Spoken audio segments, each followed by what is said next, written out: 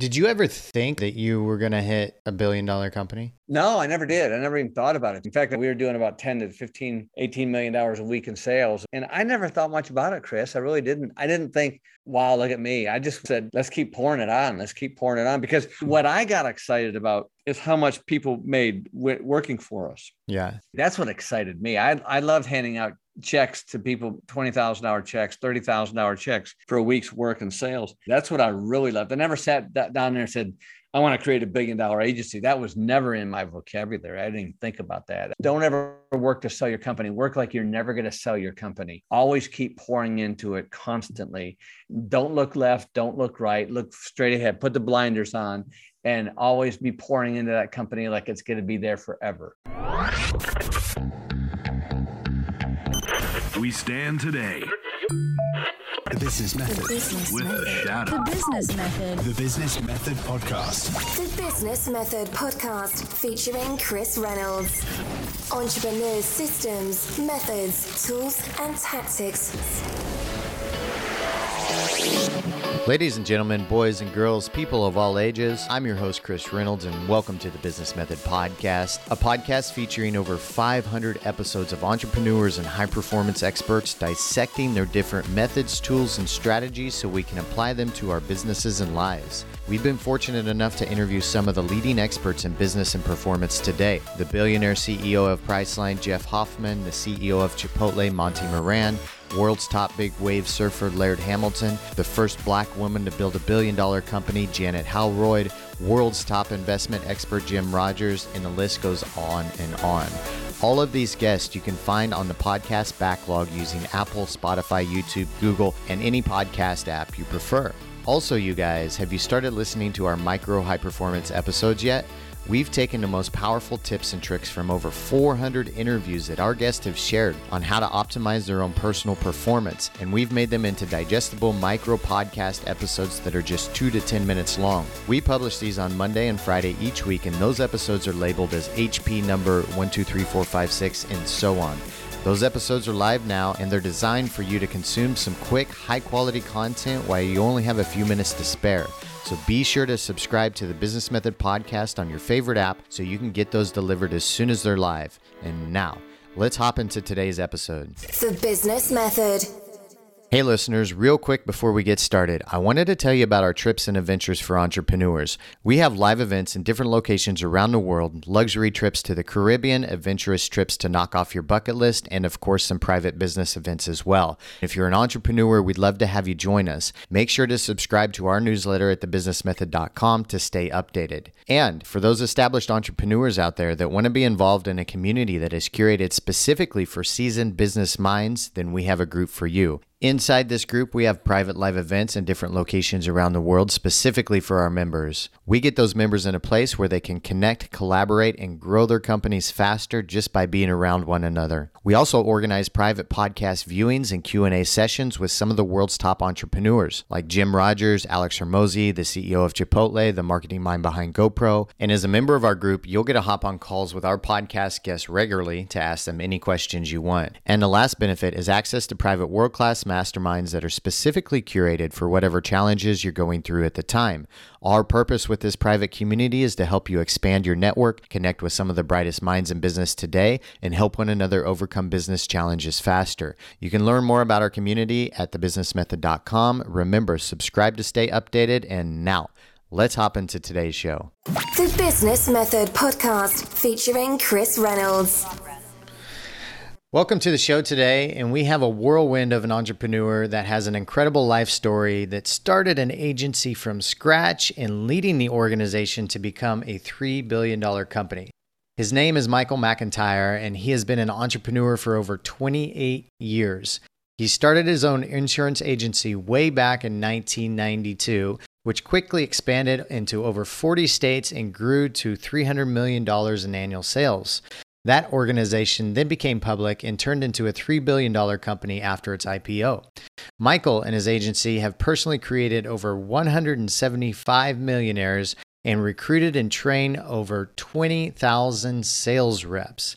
He now is a coach and consultant and author, and he's on the podcast today telling us how he did it all. Michael, welcome to the show. How are you? I'm doing great, Chris. Thank you so much for that kind introduction, and just so glad to be here, and I'm excited. Thanks. It's always fun to talk to a well-seasoned entrepreneur that has done so many things. 1992, I was 12. And back in the Stone Age, right? It feels like it's so crazy. Like now that there's 2 or 3 generations younger than mine. But how old were you in 1992? Oh my gosh! Now you got to make me think here. Yeah. I guess I was 30 years old, 31 years old. Okay, gotcha. Yeah. And had you have any previous entrepreneur experience before that? Not really. I mean, I did. I say not really. I mean, I did odd things when I was growing up. I grew up in Michigan and come from a divorced family and 5 kids. My mother was raising us by herself. So I did odd jobs. I did odd things, had the paper route, did snow shoveling. Michigan, it's a big, prosperous undertaking, and which was good. And I was really young and I did that. And I really had a flair to go out there, start little small businesses, which I did. But I went, when I joined the Air Force and right out of high school, and my mom and dad couldn't send me to college. They didn't have any money. So I joined the Air Force to get my education. And while I was in the Air Force, I took on a few entrepreneur things. I did some TV acting and some modeling, and then got my college degree while I was there, then left the Air Force and moved to Dallas. And that's when I really things started getting interesting. I've never heard of somebody in service that decided to do some TV acting and modeling while in service. How did that happen? Oh man, it was so bizarre. I tell you, Chris, it was, I was doing this. I was going to college full time, and there was a person there that was, and I say full time, I was taking 12 hours a semester, and in between my Air Force job. And so there was a person there that was also going to college from their parents were in the military. And so they were taking advantage of some GI Bill, and they worked for a modeling agency, an acting agency in Little Rock, Arkansas. And so they approached me and said, would you like to do some TV commercials for Dillard's, the clothing store? Oh, wow. And so, okay. And they said, pay $75 an hour. And at that time, Chris, $75 an hour was like, $100,000 a day. That's a lot of money. Wow. A lot of money. And I said, yeah, as long as I can keep my clothes on, I'll do whatever you want me to do. And so I did that, and I did pretty well at it for, I don't know, it's probably for about a year, and it was kind of fun. It was easy. And so, yeah, it was kind of weird. What was your role in the Air Force? I was a security specialist in the Titan II intercontinental ballistic missiles. And wow. Yeah, we dealt with the nukes, and it was interesting. It was 4 years, and it was kind of interesting at first. When I went in when I was very young, I was 17 years old. My parents had to sign me in, just got out of high school. And so when I got there, it was all fascinating, but that got old after about a year and a half. But what was really good, the Air Force taught me a lot of discipline. It taught me how to get up in the morning. It taught me how to work with a diverse bunch of people. And it taught me discipline, which was really something good. And and I went to college full time, went to Arkansas State University, and got my degree there while I was there in business. And so I got discharged in 1982. What was really cool though, this was back again a long time ago, and I was one of the few guys in the Air Force that was taking advantage of college education. And so the officers looked in favor on me and gave me time off for a lot of different things, which was really good. Something that just stood out when you said this, Michael, but you joined the Air Force when you were 17, did it for 4 years. The Air Force really had such young guys handling security for nukes back then. Like that seems a little crazy, man. Listen, I graduated in I guess it was in that summer of 78, went right into the Air Force in August. And I didn't turn 18 until October. So my parents had to sign me in. But yeah, I mean, we were dealing with nuclear weapons and now we were guarding them mostly, Chris. I mean, we didn't have to the nuke codes or anything like that. But it was interesting because I was 18 years old. And I remember that I had a 40 Mike grenade launcher, a 45 caliber, and an M16 machine gun that I was very proficient at. I mean, they do train you well. I mean, we went through 4 months of boot camp with that stuff. So yeah. Yeah. It's a young man's game. I get, yeah, for sure. Okay. Well, that's a wild story. So okay. So you went to college and you went through the Air Force and Yeah. then probably had another 6 or 7 years in between then and when you started the agency. What were you doing during that time? I was selling insurance. I got in the Okay. insurance. I went to do I did some more of the, acting and modeling stuff, but it was just hit and miss stuff. And Yeah. so I got in the insurance business and by accident, really, because I was working at a really high end clothing store. I got discharged from the Air Force, moved to Dallas. I love Dallas. My uncle had moved here. And so I came and visited while I was in the Air Force and I fell in love with the city. And so I was working at a high end men's clothing store selling these Brioni suits that were like $4,000 each. And these guys came in and they said, "Hey, you look like you could sell insurance." I said, "Yeah, I bet I could." And so they said, "Why don't you come out here and try and anything to get out of it, selling clothes." And Uh-huh. so I went out and I got my insurance license. In 90 days, I'm out selling insurance. And I'll never forget it, Chris. My first check, I was running appointments for this company and these leads. And I was out in West Texas and I made like $6,480, which is more than I had made the whole previous year in the Air Force on my W-2. Wow. And I knew at that point, man, this is where I need to be. I was like black tar heroin, man. I'm on this insurance gig. And so, yeah, I just knew it was a natural for me. And I was good at it. And I really enjoyed it. Were you selling door to door back then? No, we had it had a really nice system. Okay. I was really blessed. We had a lead system, and they actually set our appointments. And so we were selling nice.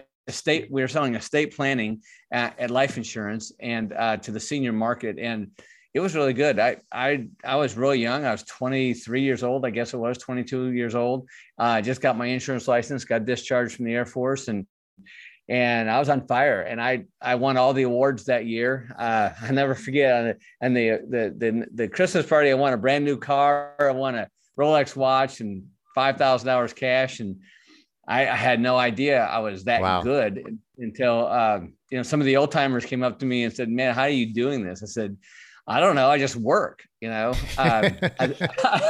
think I took that Midwestern work ethic and that Air Force experience and just went out there and worked, and I did. And I broke all the records, and it was just it was a natural fit for me, Chris, to be in sales and doing that. And I loved it. And I did that for, I guess, I don't know, about 3 years. The company changed up. And so I went with another company, got into health insurance business and did really well in that. And then decided to start my own agency. And that's when I started my own agency.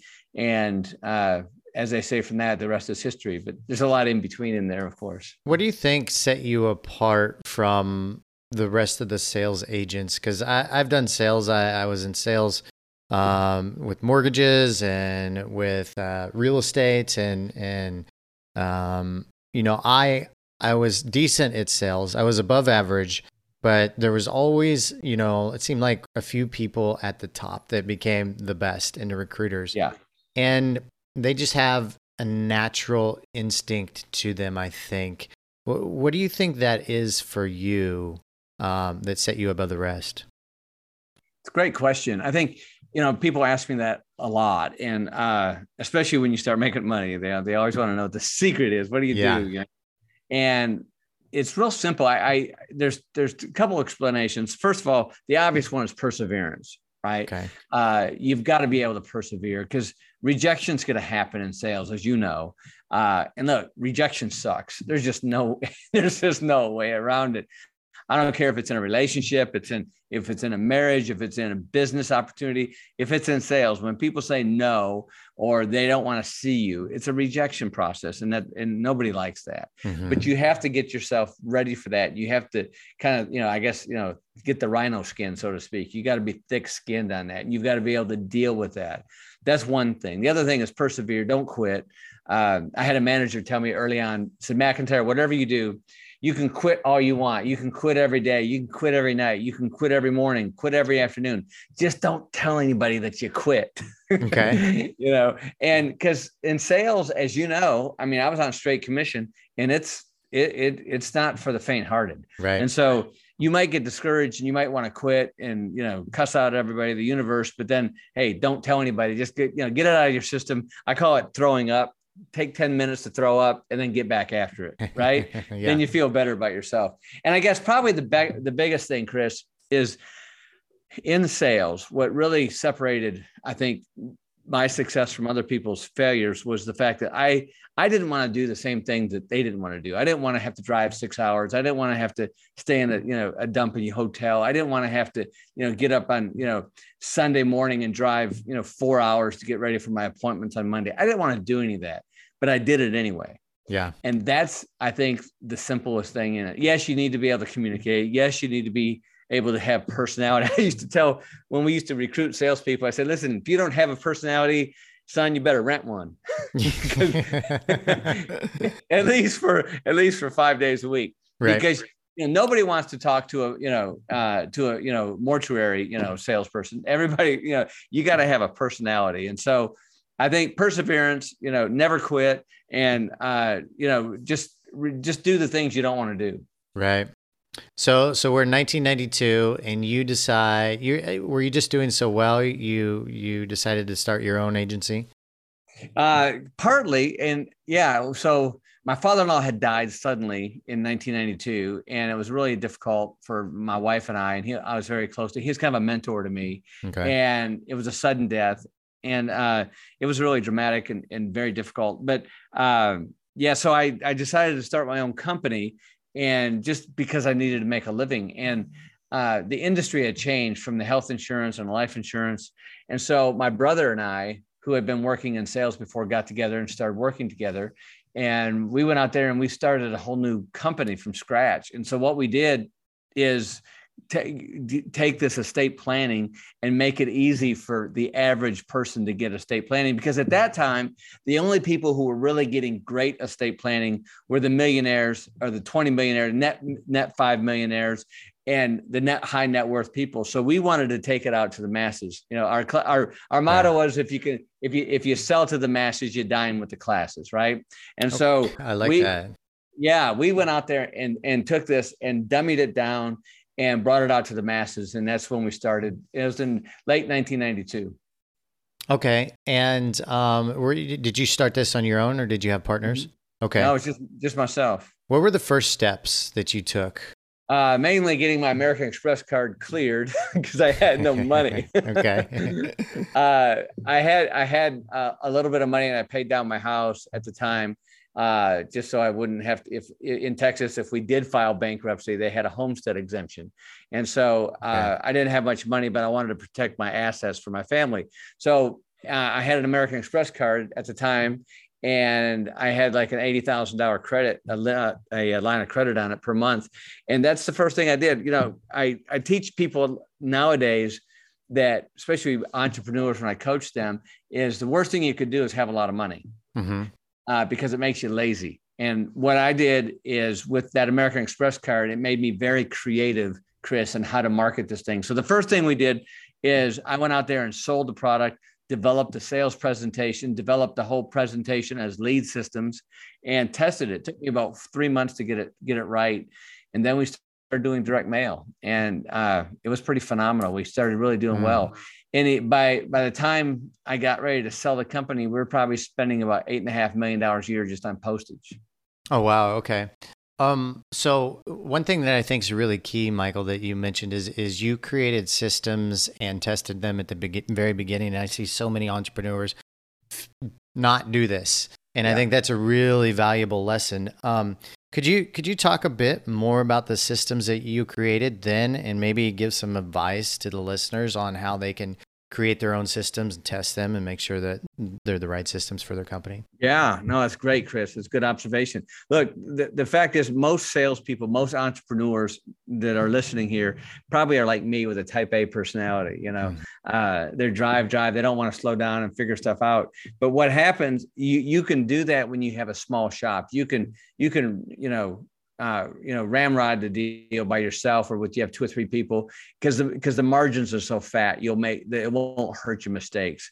But when you get to be a regular business, when you're actually filing a tax return and you're actually doing things, you really have to have systems. And so the first system we had to figure out is to make sure that we had a lead system, because you can have in the insurance world, in my world, in marketing, there's a billion great products. Mm-hmm. Everybody's got a great product, whether it's, the latest MLM or the latest life insurance, universal, whatever it is, or the Bitcoin or the fintech or the crypto or the algorithm in Forex. Everybody's got a great system.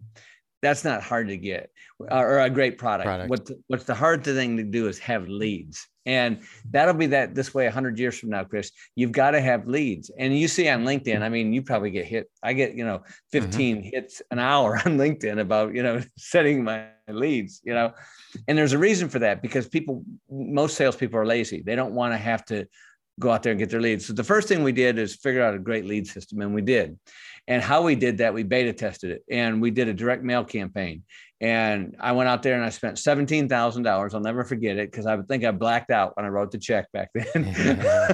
But I spent $17,000, and we did this mailing. We did 3 different mailings to test each different mail piece, and the one that came in good. And it took 6 weeks back then. It was 6 long weeks, man, because by the time the mail got sorted, because you buy the cheapest way to deliver mail back then, it was carry route and sort. And so you don't want to pay 18 cents you wanted to pay 5 cents and 9 cents. And so it was very slow, but it came back. And when it finally came back, it told us what lead piece, what direct mail piece worked. That was the first system.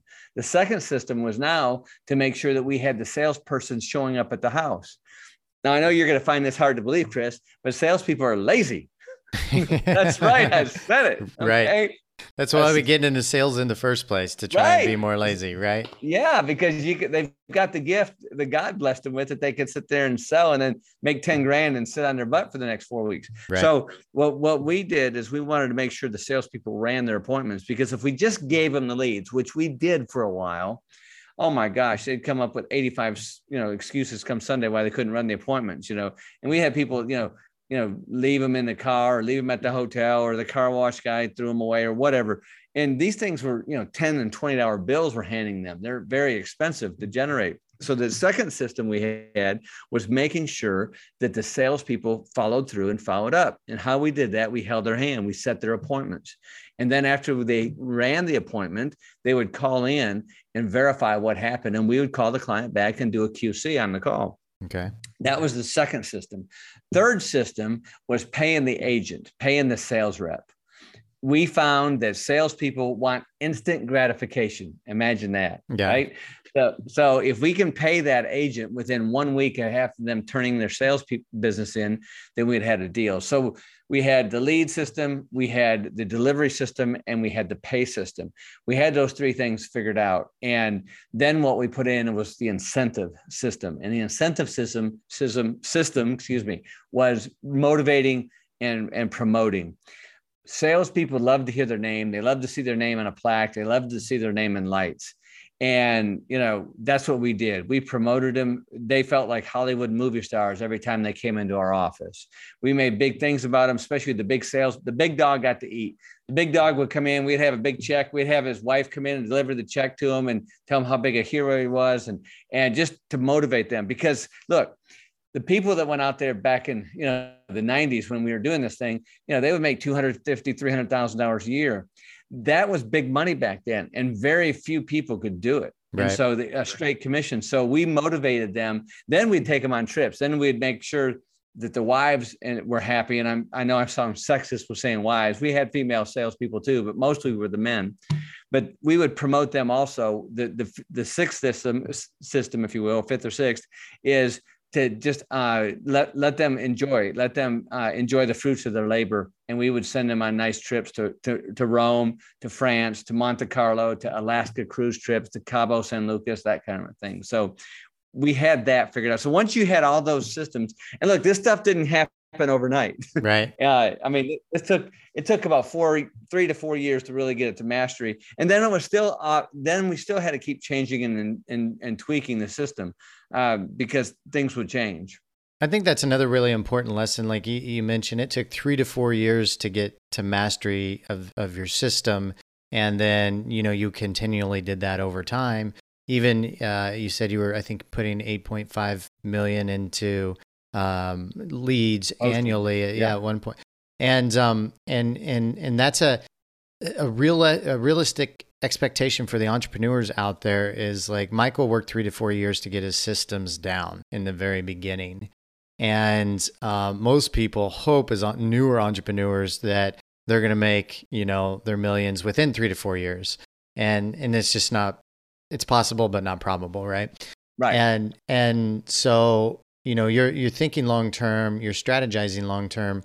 Would you say you're naturally good at long-term thinking, or is that just something that you happen to just kind of do along the way? Were you long-term planning this business at all, or no? Okay. No, I laugh when you say that, and I can hear all my old staff in there just snickering right now because what I did do though, no, because I was ADD all over the place. I wanted, I would crunch it and dunch it like overnight, stack them and rack them and let's go on to the next thing. And so that was probably my flaw in a big business. And I write in my book, probably the first thing the first chapter I talk about is I probably held on too long as an entrepreneur. I should have brought in more professional management later on, but that's another story.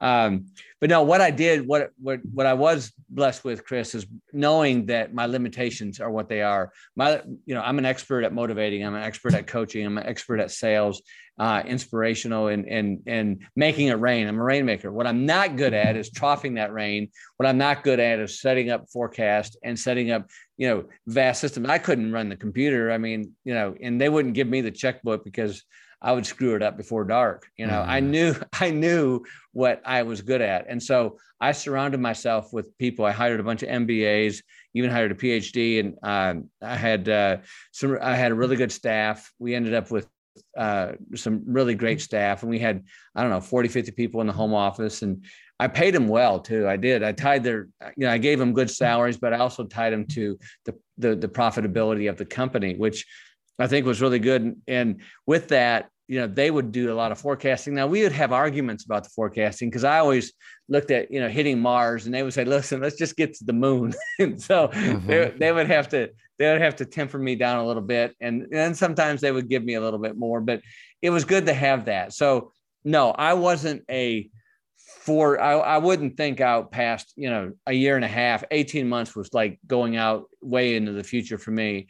But they would plan out things 5 to 10 years down the road, which was really beneficial. Okay. When you're like that, because I think a lot of entrepreneurs do want to aim for Mars and then have a team that shoots for the moon. And I think that's a great combination to have. But how do you manage that as a boss and as a leader? Because, it would be easy to say, oh, my team's not dreaming as big as I do. Maybe we should get somebody else on the team, sort of thing. Yeah, no, it's good. Yeah. So my whole theory on that was always keep my aces in their places. Right. Okay. And listen, I was a visionary. I was the entrepreneur. I was the motivator. I was that person. And we can only have one of those. You can't have two number ones because it just doesn't work. Right. So, but then you need to have a COO. You need to have a CFO. You need to have these people in place that are going to really help mold this and do the right thing. And look, it was, we would get into some heated arguments. And I love that they had passion like that because they cared about the business. Yeah. If they were always just yes men, then I wouldn't need them. I don't want that. I wanted people that would rebuke me, that would also call me out and say, McIntyre, you're wrong in this, and here's why. And I would mostly succumb to that. I really would, because I knew what I could do.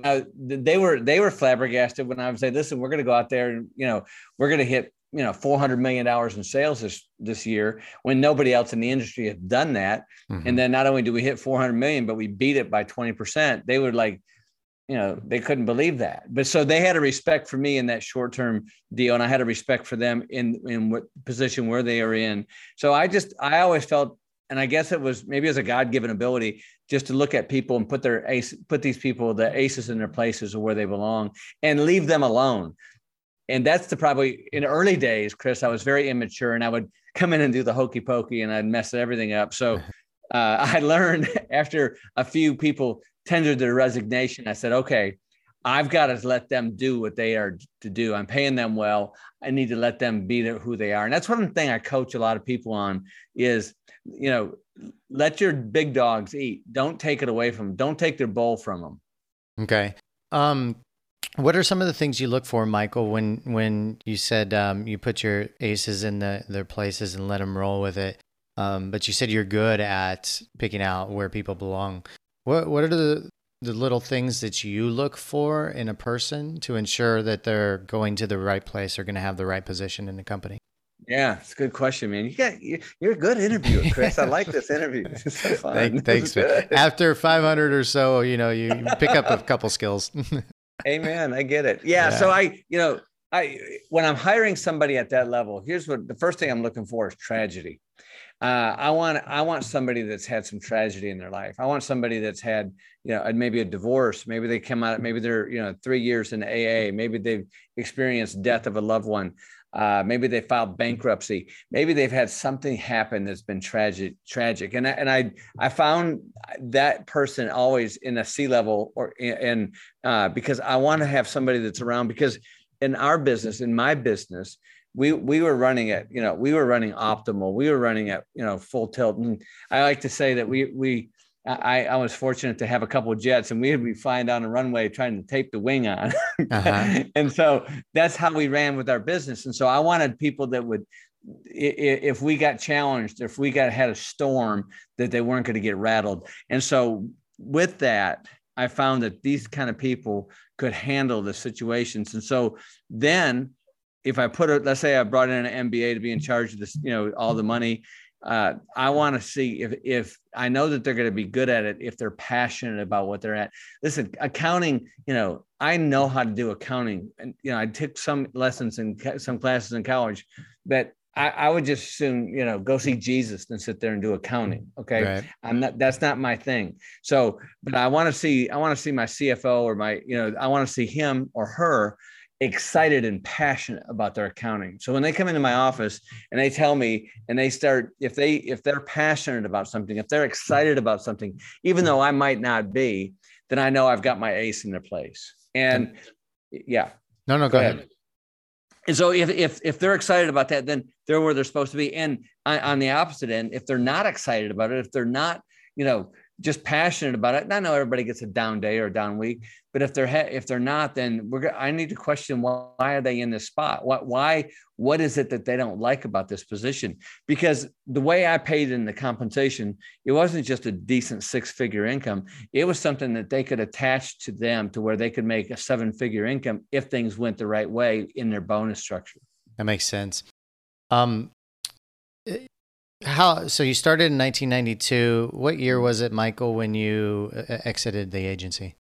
I sold the company in 2007, and it was like a 3-month process into 2008. Okay, so we have about 16 years there or so? It seemed like it was longer. 17. Yeah. If you could break that 16 years or so into different chapters of the life of the company while you were there, what would those chapters be? Wow, it's a great question.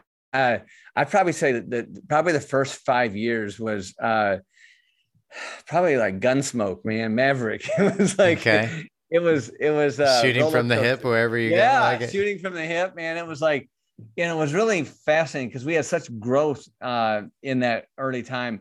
Even though in the second part of the company, we actually expanded more, but for that, to get the train to leave the station, so to speak, takes a hell of a lot of energy. It takes a lot of coal to get that engine from the station. And so the first 5 years, it took everything, it really did. And I risked everything. I remember a lot of times our Amex bill would hit 80 grand, and I'd beg Amex to give us another 10,000 that month, and they would.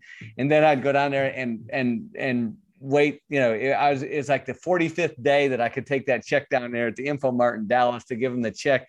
And I'd always wait till after 3:00 so I get an extra day to clear the check. And it was maverick. It was Gunsmoke. It was gambler time, but it was exciting. It was risk taking. So, but that's how we built that. And going from that, that first 5 years was probably the gambler, the risk, the maverick time. And then the next 5 years was pure expansion. And that's when we started getting wealthy.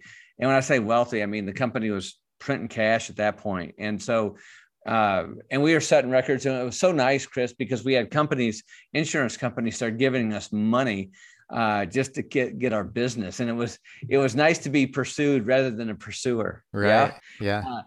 It's kind of like, you walk in at your high school dance, and all of a sudden somebody wants to ask you to dance. Like Sadie Hawkins, it was like, this is different. And so, but we did so well that we attracted a lot of people. And we were the envy of the insurance industry because we had the fewest agents, but the most production. So our productivity, our effectiveness was off the charts. And we were trailblazers. We were rewriting the whole industry, and that was a lot of fun. It was a heady time. I bought a couple, jets and spent some money and traveled a lot. And I probably got into too much of an ecosystem at that time for that next period. So I would say it was the Great Gatsby era for me for the next 5 years, if that's a good analogy. Gotcha. Had a lot of fun, made a lot of money, made a lot of people really wealthy, which was a lot of fun for us. And we expanded from 8 states to 40 states. We had a company go up there, and we got into New York State, which was really cool, which was rare. We had to buy an insurance company in New York State to get there, because you got to be in New York. You got to have your home office there. So that was interesting. And then probably the next 5 years was probably, figuring out why I'm not so excited anymore. And probably at that point, I probably should have brought in professional management. But I decided to sell. And the first suitor I had was General Electric. Jack Welch came down and wanted to buy the company, which was really kind of cool. And I liked Jack Welch. I was a big fan. I read all his stuff, and him and Michael Eisner were really booming at the time. And I kind of followed those guys at Disney.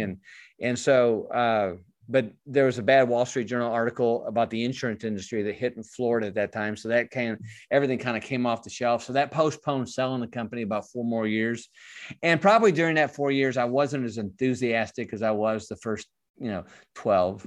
So probably the last chapter would probably be the exit strategy. I was getting to where I was getting tired.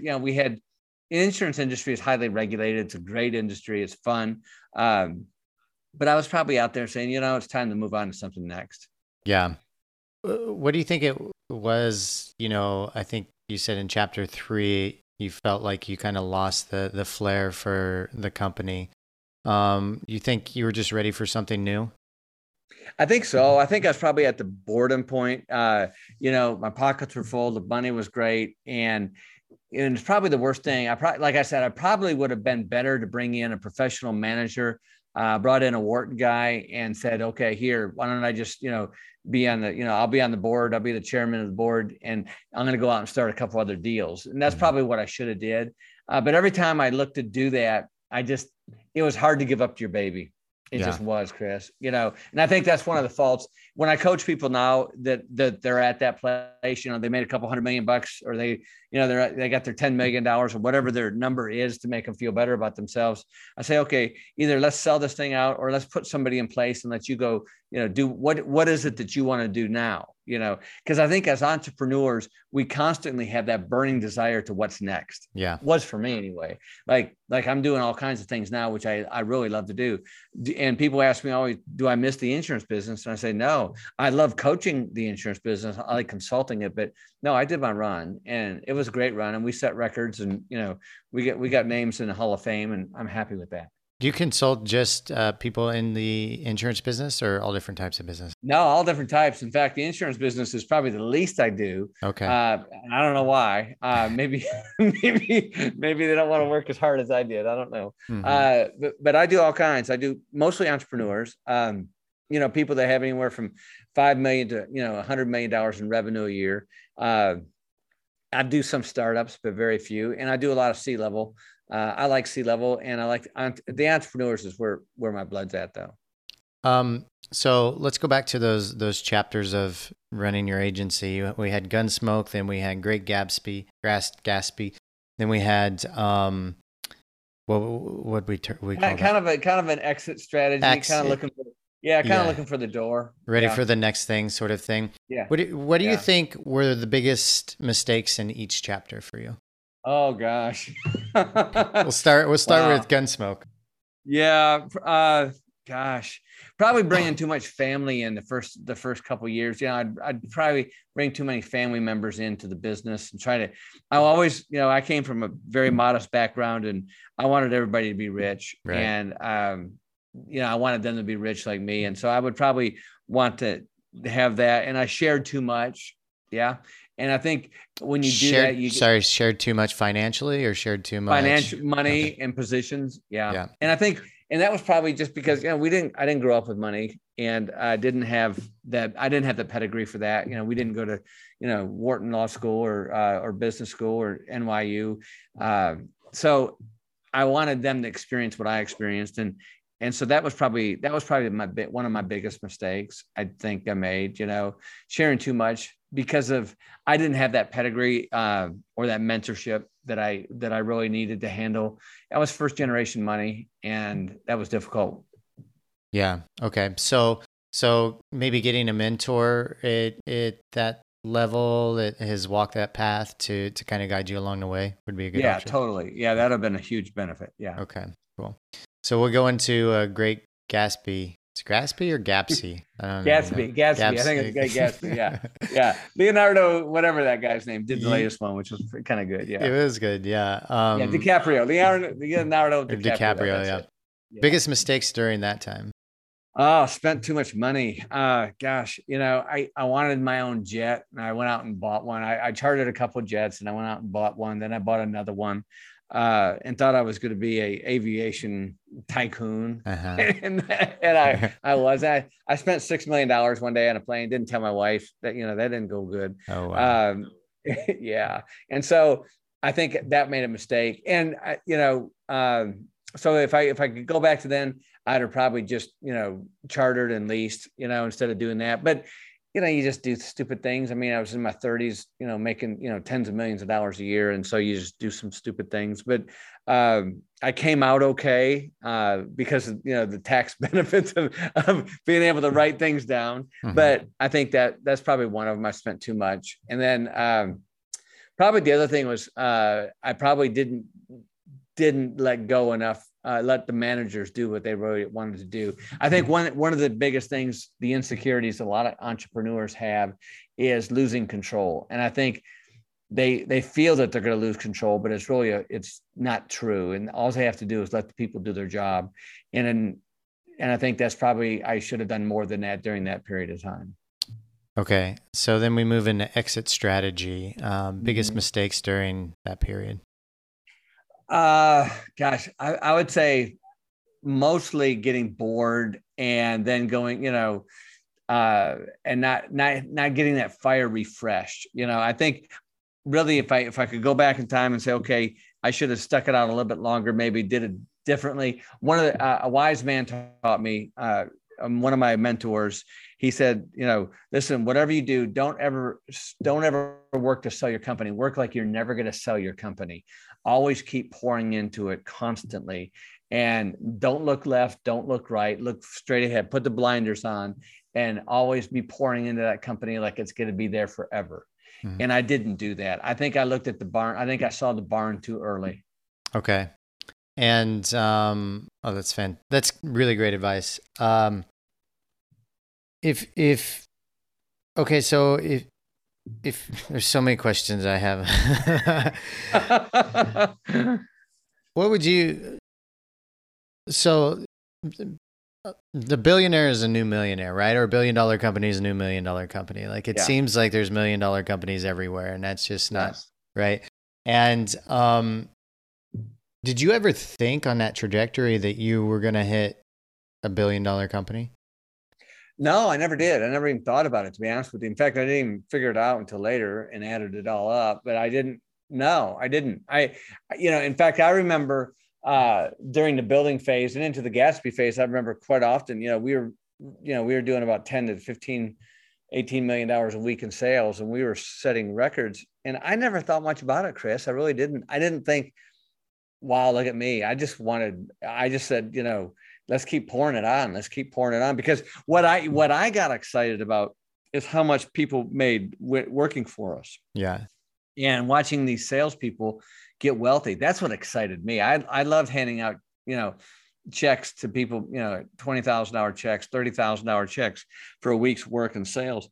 And that's what got me excited. That's what I really loved. I never sat down there and said, I want to create $1 billion agency. That was never in my vocabulary. I didn't even think about that. That wasn't there, What was that then the prime motivation of helping other people become successful? Mm-hmm. Yeah, I love that. Yeah, we created 175 millionaires in our company, and wow. And I really enjoyed that because it was life changing for them.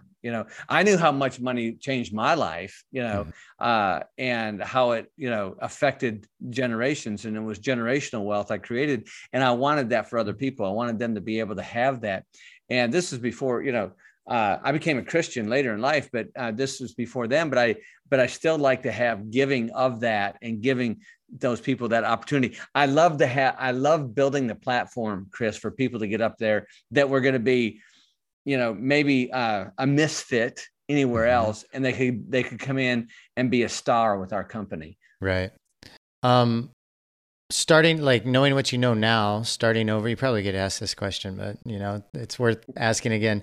Knowing what you know now, and say you were starting from zero, would you go into the insurance agency business? What business would you go into? Yeah, I mean, today, when I coach these entrepreneurs, I said, man, you've got it so made. I'm so envious of you all. To be 30 years old and have the opportunities these 30-year-olds have is just, Chris, it's incredible. Right. It's never been more easier, more lucrative, more fast-paced ever to make $1 million, to make $1 billion ever in the history of our time, in my opinion. But they go about it the wrong way so often, because all they're looking at is the glitz and glam. They're not looking at the grind. So like when I do get a 30-something in here, that's got his business is struggling, trying to figure it out. And if they submit to the process, and I say that, they've got to submit to the process. One of the things is they're already good. They're already, they're Tom Brady in the making.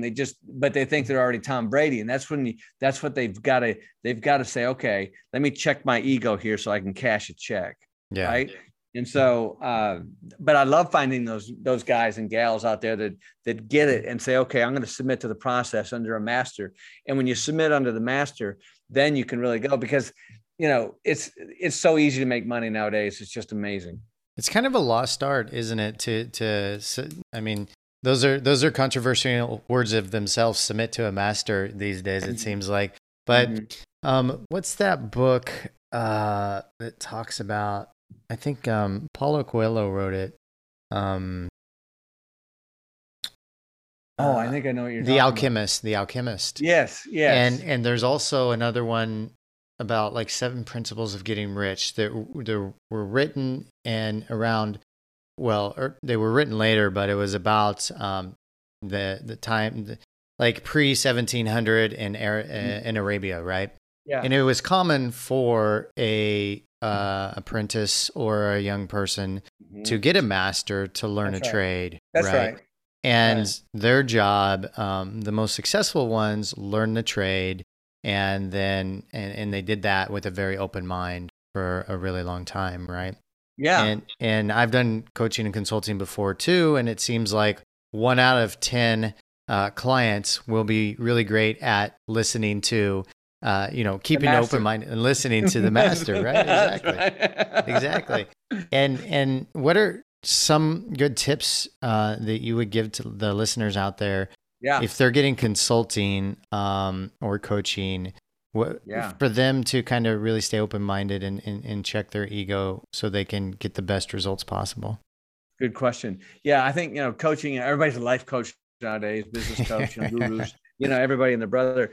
And what I tell people is this: look, there's a lot of great coaches out there, and there's a lot of great mentors, and look for the fruit in their life. And what do I mean by that?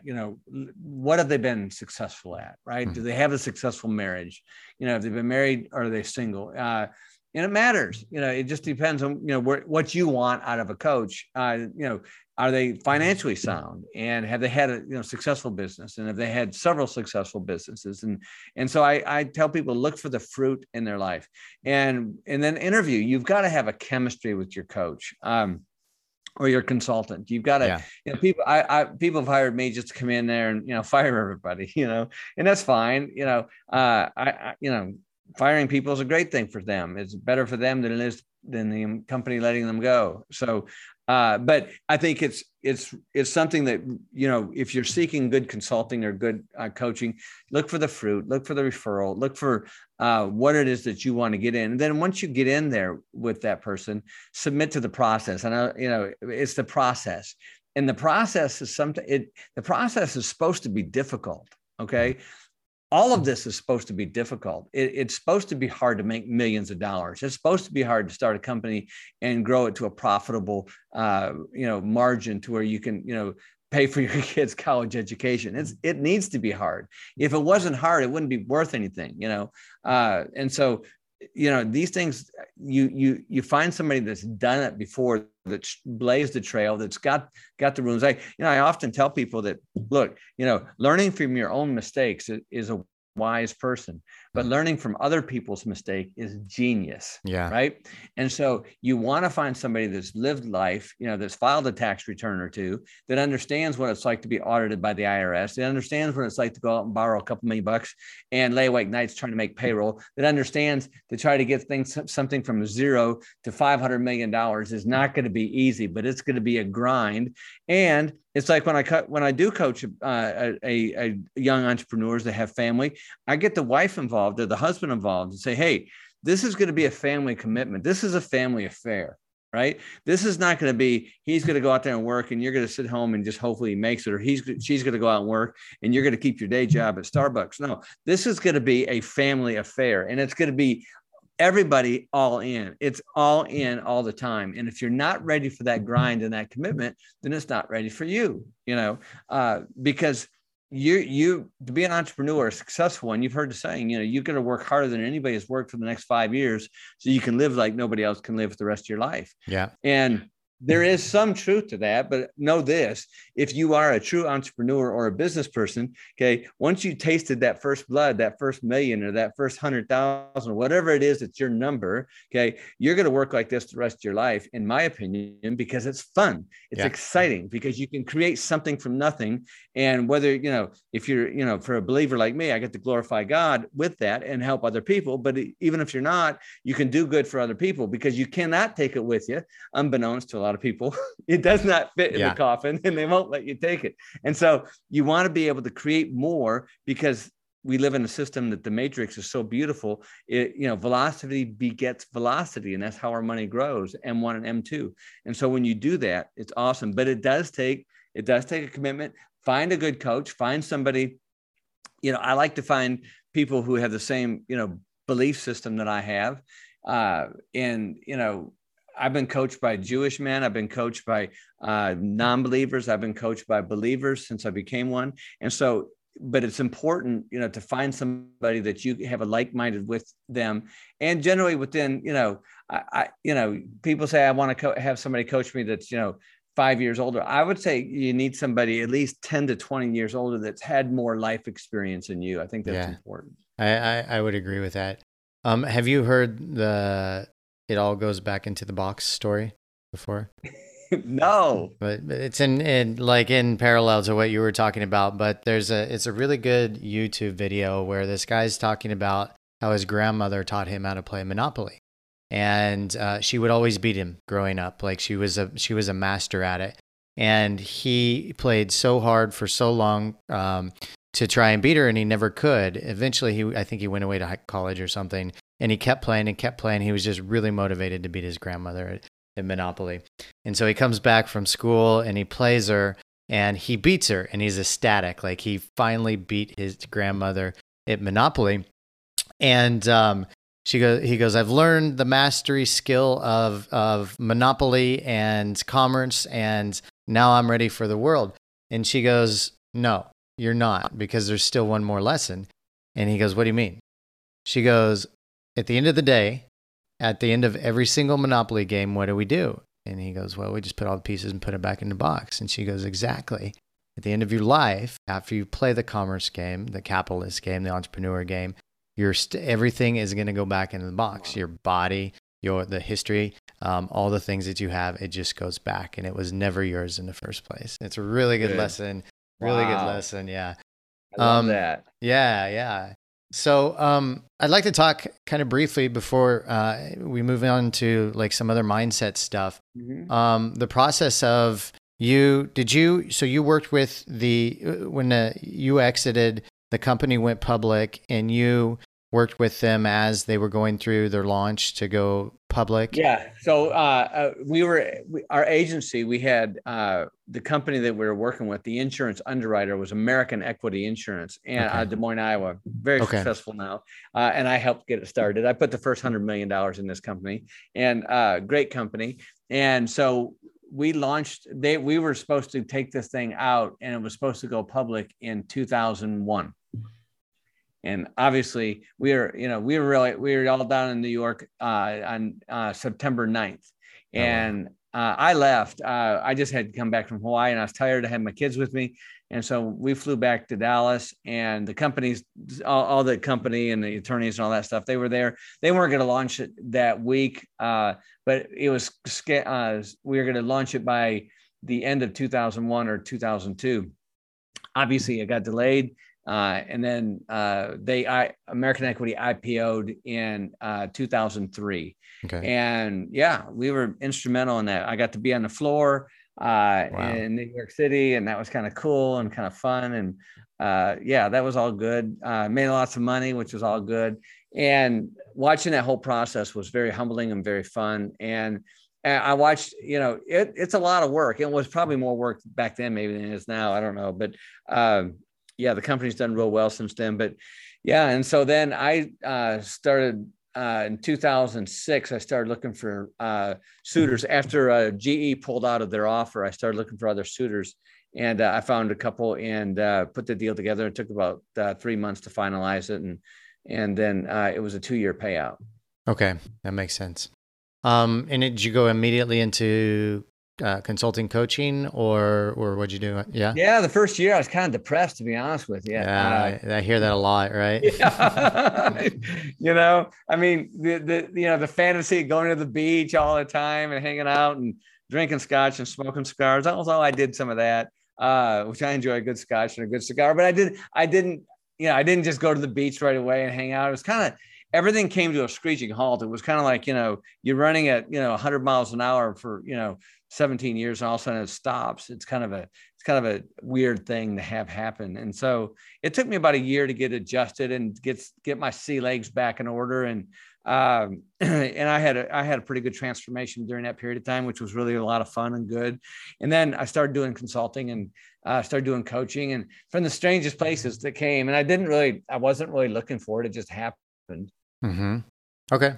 Makes sense. Somebody approach you and they're like, hey, what do you? Yeah. In fact, I'd have these small companies, say, hey, listen, I saw that, you came in and doing some business over here. We'd love to talk to you about, we're struggling. We're trying to figure this thing out. And, how much do you charge? And at first I didn't charge them anything, because I thought, this is, why should I charge you? And this is like, me, waking up in the morning. This is easy. Yeah. But then what I found out, Chris, is real soon is if I didn't charge people money, they didn't do it. They didn't take it seriously. You know, I would show up at a meeting and they would be 30 minutes late. Well, I said, this is BS. I'm not playing that game. Mm-hmm. So I started charging them money, and guess what? They showed up. Yeah. They showed up. The more they pay, quite often, the more accountable they are, right? Like, Amen. That's exactly right. The more you pay, the earlier you show up. Yeah. Yeah. It was funny how that worked. And they actually followed my advice and my assignments. And some of them, did extremely well. I had one company get to $500 million in revenue in 2 years. Yeah. It was really, really awesome. So you talk about poverty mindset a lot, mm-hmm. and it's a thing that plagues us, and it can for our entire lives, whether we know it or not. And I think that's why a lot of people, do get to a point when they make a significant amount of money, then they spend it, I don't want to say irresponsibly, but irrationally, maybe. I don't know, maybe that's a better word. And so it kind of haunts us unless we work on those internal programmings around poverty mindset. So what are some tips for the listeners, Michael, that you could give them around overcoming and changing their mindset? Yeah.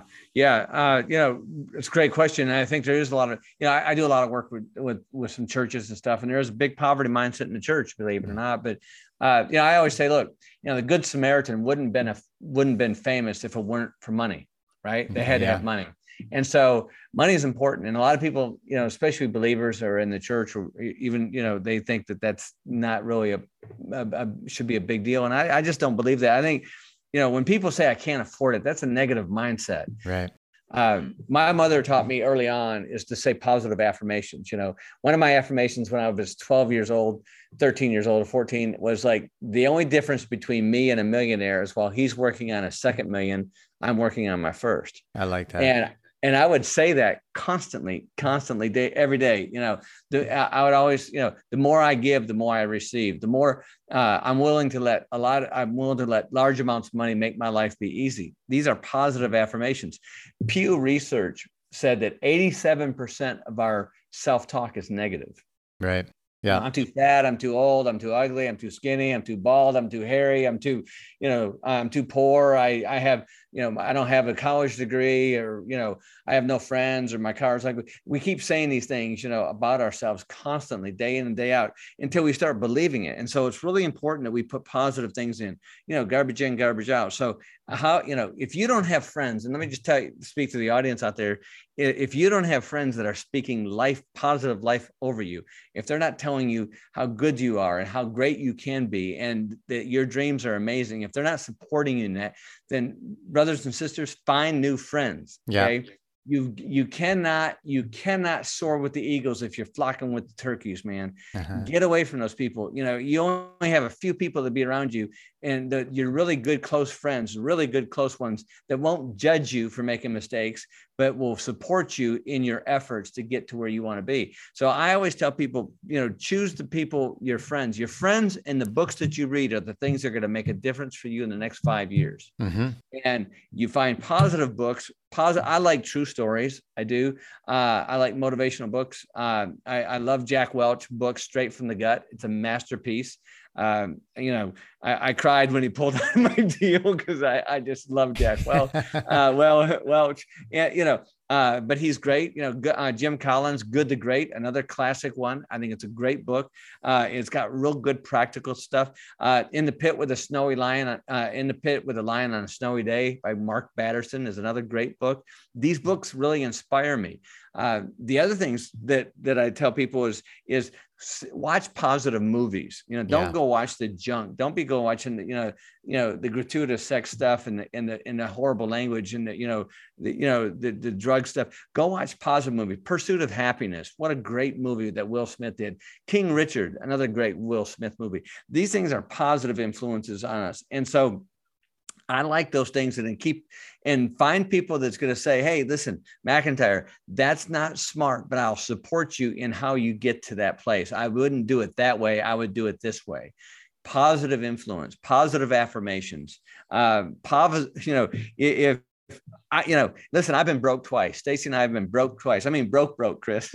Yeah. And look, And we didn't like it either time. I want It's you to not know fun. that. I've been No. through it too. It's not fun. Yes, it sucks real bad. And so, and I rather have, I like, I'd rather pay the IRS $1 million than be broke. Okay. Yeah. And I hate paying the IRS anything. So paying them $1 million was a big moment in my life. And so I get it. And, but with that wealth, it comes responsibility. And so I think it's really important that iron sharpens iron. You need to be around positive people that are going to support you. And listen, you're worthy. First of all, the fact that you're breathing right now and living and listening to this, the odds of you existing are 1 in 200 million. So you've got that going for you. You beat the odds. If you're living in the United States of America, you beat the odds also in 1 in 190. Okay. So you're blessed. You've hit the jackpot, as Warren Buffett said, just living here in the United States of America. That's something to be grateful for. The other thing is we live in a time, 2022, to where we live better than Solomon did. Just on our phone here, you got access to 35,000 of the best music that's ever been written in the world at your fingertip. You've got the best clothing, you've got the best transportation, you got the best technology ever. So there's a lot to be grateful for. So, that poverty mindset, all you have to do is start saying, hey, I'm not going to buy that today. Not yet. Okay. I'm not going to go to Cancun yet. I'm going someday. Get you a dream board, put up that Cancun, put up that Patek Philippe, put up that Rolex, put up that Maybach, whatever it is that you want. I like material things. Okay. But I'll tell you this, my late neighbor, Ross Perot, told me, he said, listen, Mike, he said, material things are a lot of fun. They're great, but they will disappoint you because they break. Yeah. That changed everything for me. He told me that back in 1992. Oh, wow. Yeah. I'm in Cancun right now, actually just down the road. I love Cancun. I love Cancun. Yeah. What other thing I kind of want to talk about, because I think this is important, is handling conflicts with close relationships.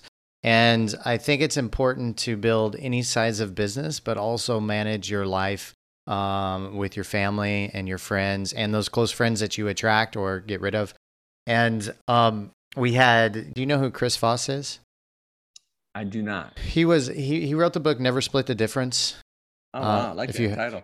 Yeah, and he was the FBI's lead international negotiator, hostage negotiator for 20 years. And he talked, this I'm leading up to something, but he was talking about instead of PTSD, you have PTS growth. Right? And so whatever traumatic experience you had in your life, there's also an incredible growth opportunity on the backside of it if you bring yourself up. Now, one of the things I liked about him is because as a negotiator, you have to handle some of the most difficult, conflicting conversations in the world. And if you can move through those, the growth through that is really important. And I know you talk about this a lot too. Handling conflicts within close relationships. What's your strategy when a conflict comes up with either somebody in your family or in a company on how to move forward with that? Great question. Yeah. In my company, I'll refer to that first. In my company, it was always, it was funny. I learned this early on because it got real boring with hearing how everybody, was PO'd about somebody else and what they did or allegedly did. Right. So, somebody come in with their hair on fire because, Jane, knocked over their computer and, kicked him in the head or something stupid. Right. And so it was stupid to me because I really didn't, if I cared any less, I wouldn't care at all, but I knew that it mattered to them. Yeah. Right. And so they would bring this stuff to me. And I guess I just always had that. I never tripped over those things. I always call it, picking up pennies as if they are manhole covers, in my opinion. And so, nice. But they would come to me with this and I'd say, okay, so finally I learned, I said, okay, let's get Jenny in here and let's get Penny in here. And let's talk about this. Let's get everybody in here on this conflict. Right. So, she unplugged your computer and kicked it down and, you fell and bumped your head. Okay. What happened? Why did that happen? And then 99 times out of 100, the story changes. Yeah. It just changes. And so when you have people all in the same room or on the phone together, if they're in different states or different offices in these conflicts, and I've been in mediations before and lawsuits, and it always changes when everybody's in the same room. It just does. So I didn't mind conflict. I didn't mind that. I thought it was healthy. The other thing we would do is we would do a clear the decks. And like when I'm with companies, one of the things we do now is we do a thing called clear the decks. And so we get generally we get all the, the management team in a room or on a retreat somewhere, anywhere from, 4 to, 40 of them. And we set up ground rules. And the ground rules is everybody gets to hold on to the football. Literally, we bring a football. And while they're holding on to the football, they get the floor for 15 minutes and nobody can say anything. Nice. And they can say literally whatever they want to say. They can cuss, they can swear, they can do anything except hit somebody or throw furniture. They can do whatever they want to do. Okay. And so this is called the clear the decks. And I've done it with several companies and hundreds of companies. And every time the CEO comes in there and says, listen, this is going to be really good. I think we're a very open company. I don't think we have any issues. I say, okay, listen, are you a praying man? If you are, I want you to pray yourself up right now because you're going into the lion's den, bro. And the first thing is I want to say, you've got courage. Okay. Yeah. And you're going to need it. And so, but what it does do though, Chris, is it is unbelievable what the ROI is on that one day event. And I've done it with big families. I've done it with big companies. I've done it with small companies and with churches. And it's amazing what happens in Clear the Decks. Because 9 times out of 10, it's misunderstandings. And the other thing it is people don't know where they're coming from. They didn't know that somebody, has had cancer in their family for the last 5 years and they've had to take care of them. They had to move in to their bedroom and deal with this stuff day in and day out. They just don't know because we're always trying to protect ourselves and we're always trying to be something we're not. Yeah. We're putting on the mask. So in that kind of conflict, I love working with companies in that aspect. And it's part of the consulting and coaching. But then when I had my company, just to deal with that conflict or deal with problems, I would just bring all the parties in. And unless it was me, if it was me having a problem with somebody, then what I would do is I'd bring a mediator in because I knew my ego was very fragile. And I say that, sincerely because I had to deal with rejection issues growing up. My parents got divorced. And so I knew that I had some issues and I didn't want to bring that into the market, into my business. And the main reason was because there's money involved. It mattered what I said. It mattered how I performed. It mattered how I treated people. And so I'd bring mediators in and I always didn't like the result or the outcome, but I had to grow up and understand that. With family, with my marriage of 36 years, look, my wife and I have had rough patches all through it. Back when the business was growing during the Maverick and the Gatsby years, we were busy. That's why I had a jet. I had 40 offices. I'd hit 5 offices in one day and I'd leave at 4 o'clock in the morning. And I'd get home at 11 o'clock at night. I wanted to sleep in the same bed. Right. I'd have to have 2 sets of pilots because they could only, even on a private P91, they could only do like 12-hour flights. And so I went to extraordinary circumstances to be home at night, but it was good for me to be like that. But then, I was a CEO at the office. And when I came home, I was the garbage man. Right. And that was that in the early days, that was a really tough transition because I'm making millions of dollars. People are all telling me how great I am. Then I come home and I don't get that same response. Right. So that was an immaturity factor that I had to grow up in. And it did create conflict with my wife and I. It did create conflict in a lot of ways. And so we dealt with that.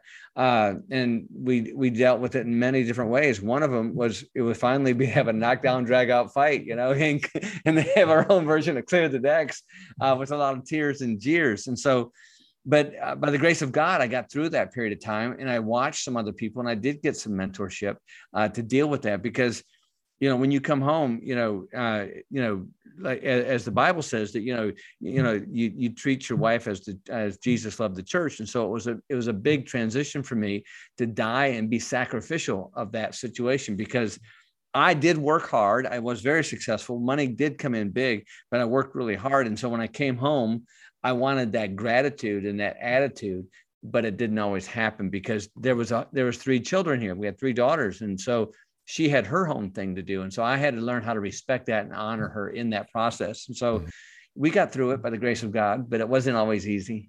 That's incredible.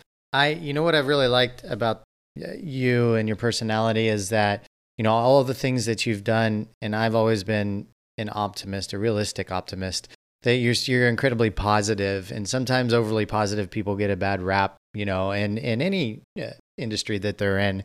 But you're like a really great example of, that positivity really working, and how we can use that to change our lives, to grow our businesses, whether you're building a small company, a small business, an internet business, or just using that in your life. And I really appreciate that about you. Yeah. Thank you for the acknowledgement. Yeah. We're going to wrap up there, Michael. I think that's an incredible podcast. Before we finish, is there anything you would like to leave the listeners with? Any place we can find you to check out more about what you have going on? And anything else? I've got, my staff told me, make sure you show the book. Next Level Life. Yes. Next Level Life. Yeah. It's available at all bookstores and Amazon.com. And so also you can go to our website, of course, which is themichaelmcintyre.com, themichaelmcintyre.com. We've got our things there, and we've got coaching and consulting and all that stuff. And check it out. We've got Next Level Experience that we put on about 4 times a year, which is a live event, which is incredibly intense and amazing. And we have a lot of fun. We have major breakthroughs in that. Well, I always tell people, I guess the biggest thing I want to leave people is, look, don't be afraid to step out of the boat, biblically referenced. Don't be afraid to take a chance, because your biggest breakthroughs, your biggest opportunity is on the other side of that biggest fear. Yeah. And one of the things that holds most business people back, and I coach a lot of people to say, hey, I've got, a couple $1 million in my 401k. I want to cash it out and start a business. It's great, but I'm scared. I said, okay, that's great. It's good to be scared. Okay. But let's just not be stupid. Right? Scared's okay. And scared kind of prevents you from putting your hand on a hot stove. So let's avoid the hot stove and let's go down this. But sometimes they never pull the trigger because that fear overcomes them in that process, or they go the other way and be, totally irresponsible in that system. So what I like people to know is, look, everybody gets scared. Everybody gets into fear. It's how you handle it. If you push yourself through that, in my opinion, your biggest breakthroughs on the other side of that fear, relationally, emotionally, physically, spiritually, and financially. Yeah. So I hope that helps somebody. Absolutely. I guarantee it does. Okay. So we've got, we'll put the links in the show notes, themichaelmcintyre.com. And then we'll put your book in there as well, Michael. Awesome. Thank you. Yeah. I want to thank you so much for coming on the show, sharing all your tips and tricks and wisdom with us. And I really appreciate it. Thank you so much. Yeah. Well, thank you for the opportunity, Chris. I love your podcast, and congratulations, and enjoy Cancun, bro. Oh, I will. Thank you very much. Listeners, we're going to wrap up there. Thank you guys for tuning in once again, and we'll see you on the next episode. Goodbye, everybody. Hey listeners, thanks for joining us. And once again, we wanted to remind you about our adventures and trips for entrepreneurs in our private community. If you enjoy luxury trips to the Caribbean, going on bucket list adventures around the world, or just traveling to connect with other established entrepreneurs, then be sure to subscribe to our newsletter to stay connected at thebusinessmethod.com. That's thebusinessmethod.com. Thanks for joining the show today, and we'll see you on the next episode.